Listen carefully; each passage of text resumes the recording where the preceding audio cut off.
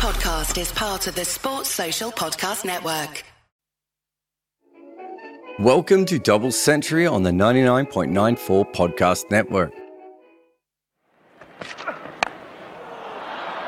Another one in the air. This time it is taken. Another one. Bowling good lengths on this pitch. It's what Namibia have done. Sometimes that's the beauty of batting first. You find out what you need to do with the ball. Made a good sound but went too high. And it's taken. The Namibians on fire. What a famous win for Namibia. Here's the winning moment.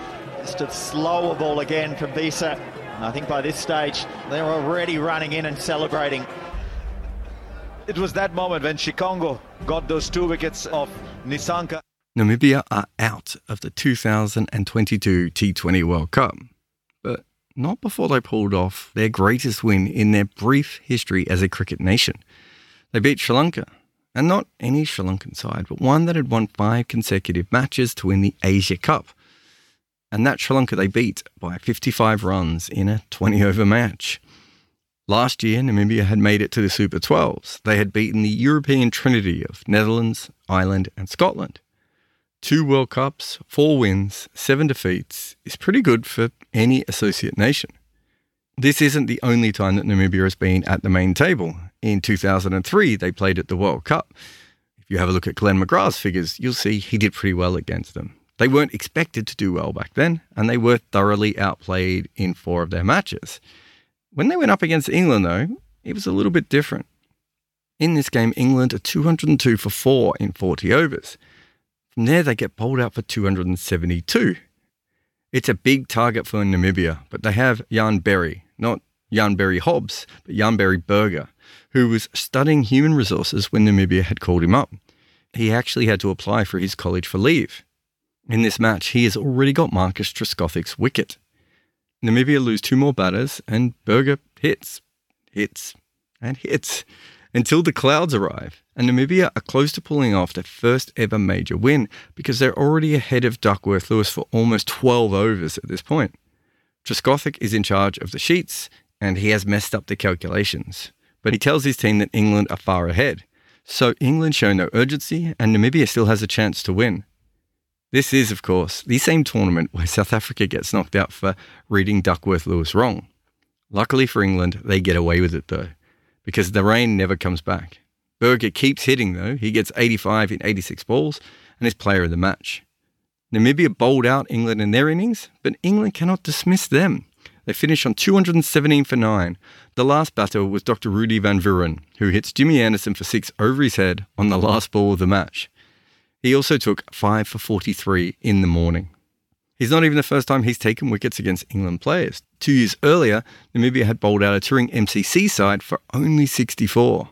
Van Vuren had taken 3 for 11, including a young player called Andrew Strauss. It's just a lack of pace. Van Vuren's nipped in. The rugby player's now got 4 for. He'll have terrific figures at the end of this. And another good catch.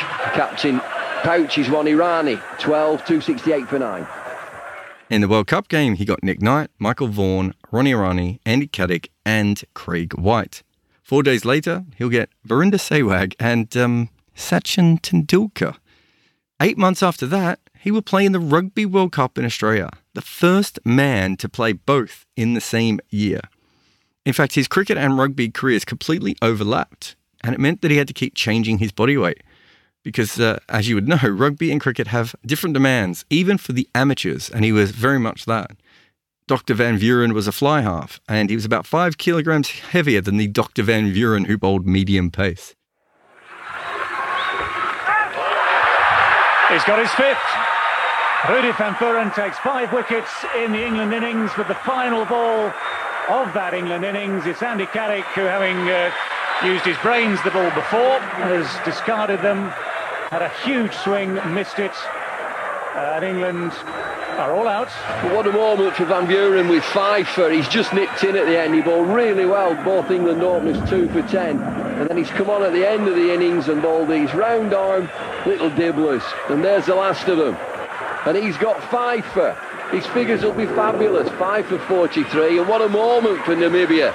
The rugby player, Van Vuren, he's played in the Rugby World Cup and he's played in this Cricket World Cup and he's nipped in and he's got 5 for, but England have got 272 on the board. Well done, lad. He was also the physical physician to Namibia's president. And if you want another fact, he also now runs a wildlife sanctuary with his wife, Marlies, sister of his rugby teammate, Sjoerd van der Merwe. You will find him in the National Geographic Explorer directory.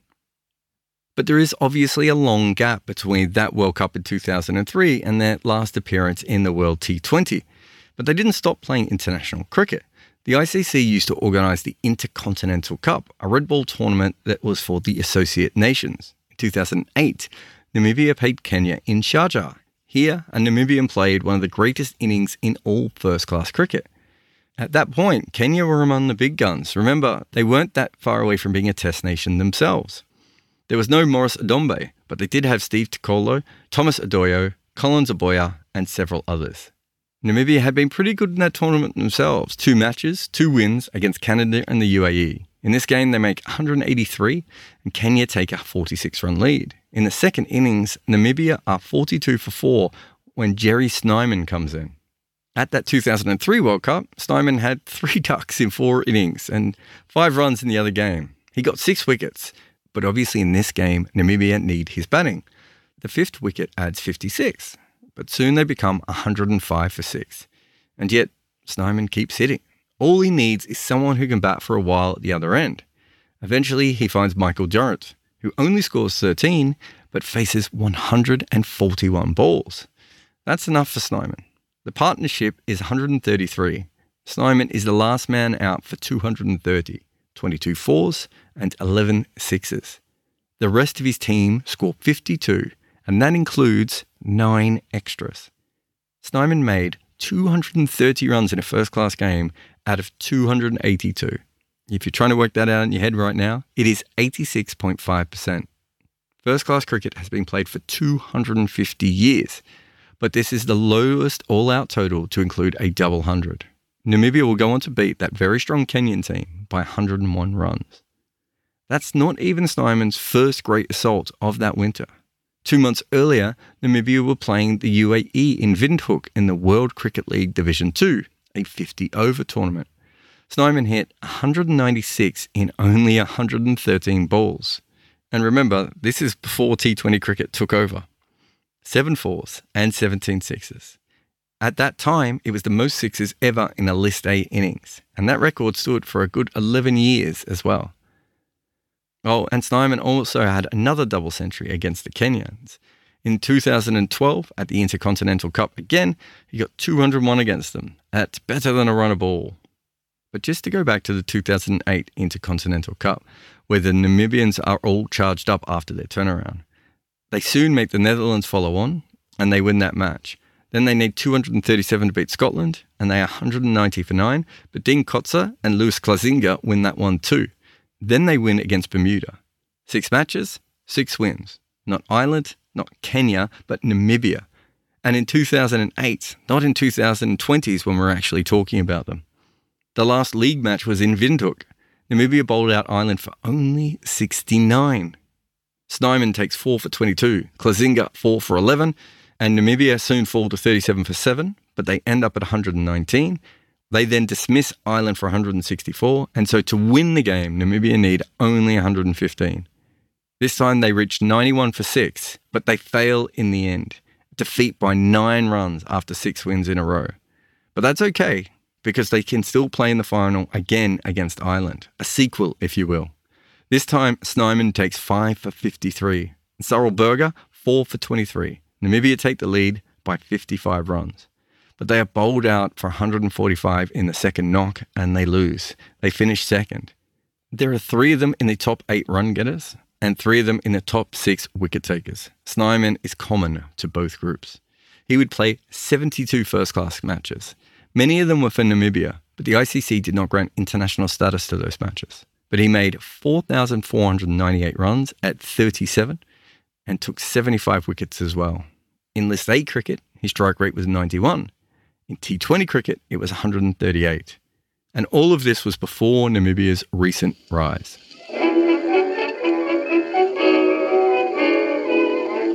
This series of Double Century is about missed chances, the teams that got away. For the longest time, the narrative of cricket was only the teams who ended up with Test status actually loved the game. But there have been others that have showed that same passion, but who, for many varied reasons, did not move into Test cricket. In this episode, it's Namibia, a country a little more than 3 decades old who have already caused some ripples in the world of cricket.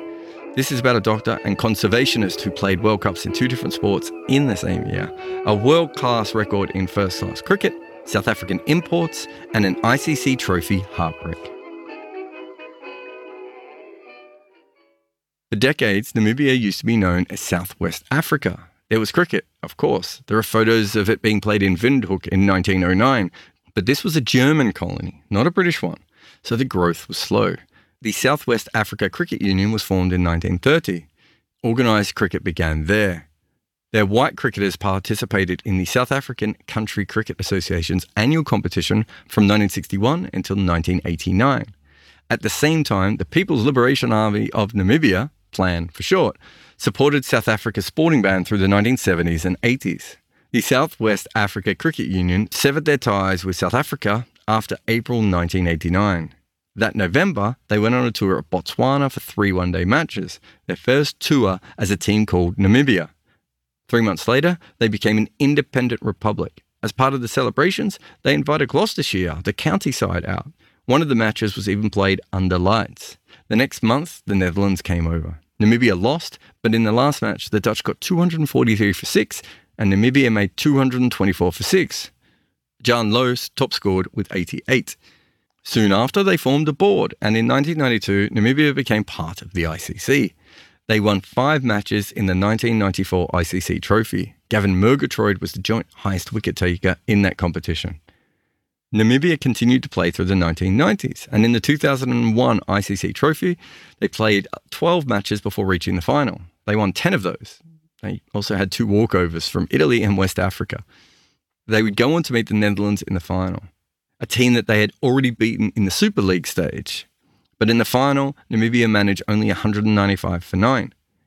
They do hit back though, and the Dutch end up at 106 for 6. Then, sadly, everything goes wrong. Namibia's strong suit, even back then, was fielding, but somehow they start to mess up. They drop 2 catches, they miss another 2 run-outs, and there are misfields as well.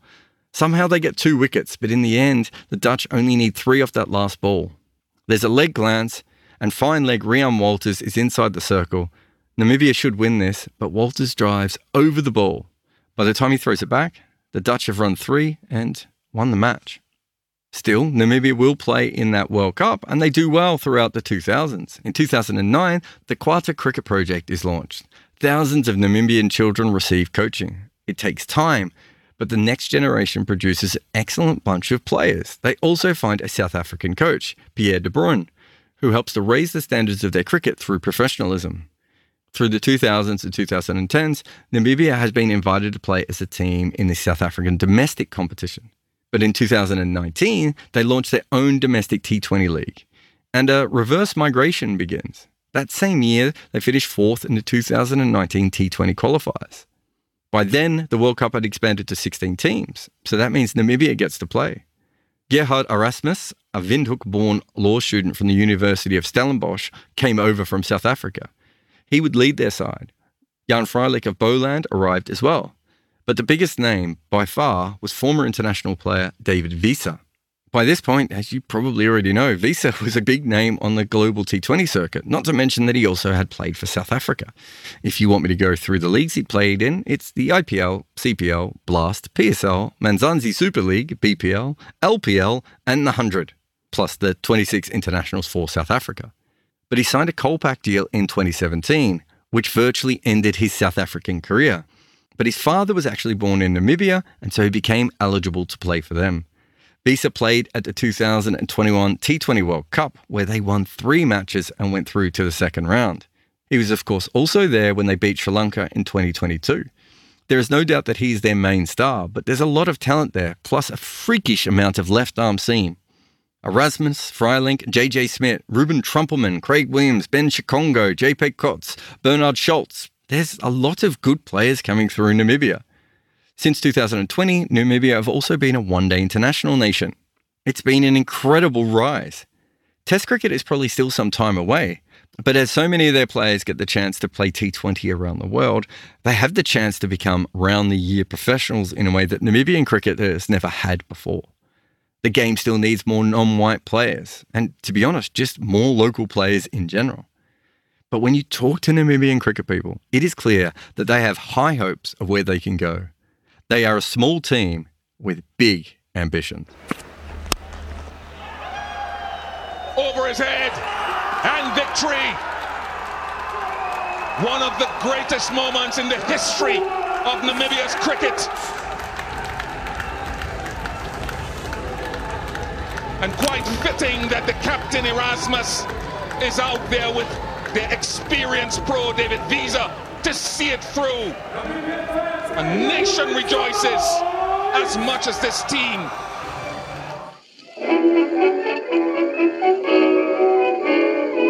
Double Century is a podcast on the 99.94 network. You can download our app via the show notes or look for us on social media to see all the podcasts and audio we produce.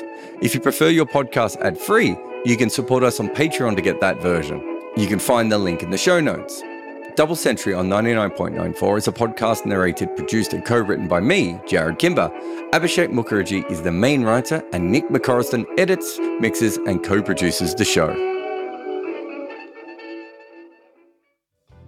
Double Century is my podcast about the history of the game, but I have another podcast called Red Inker, which is on the current game.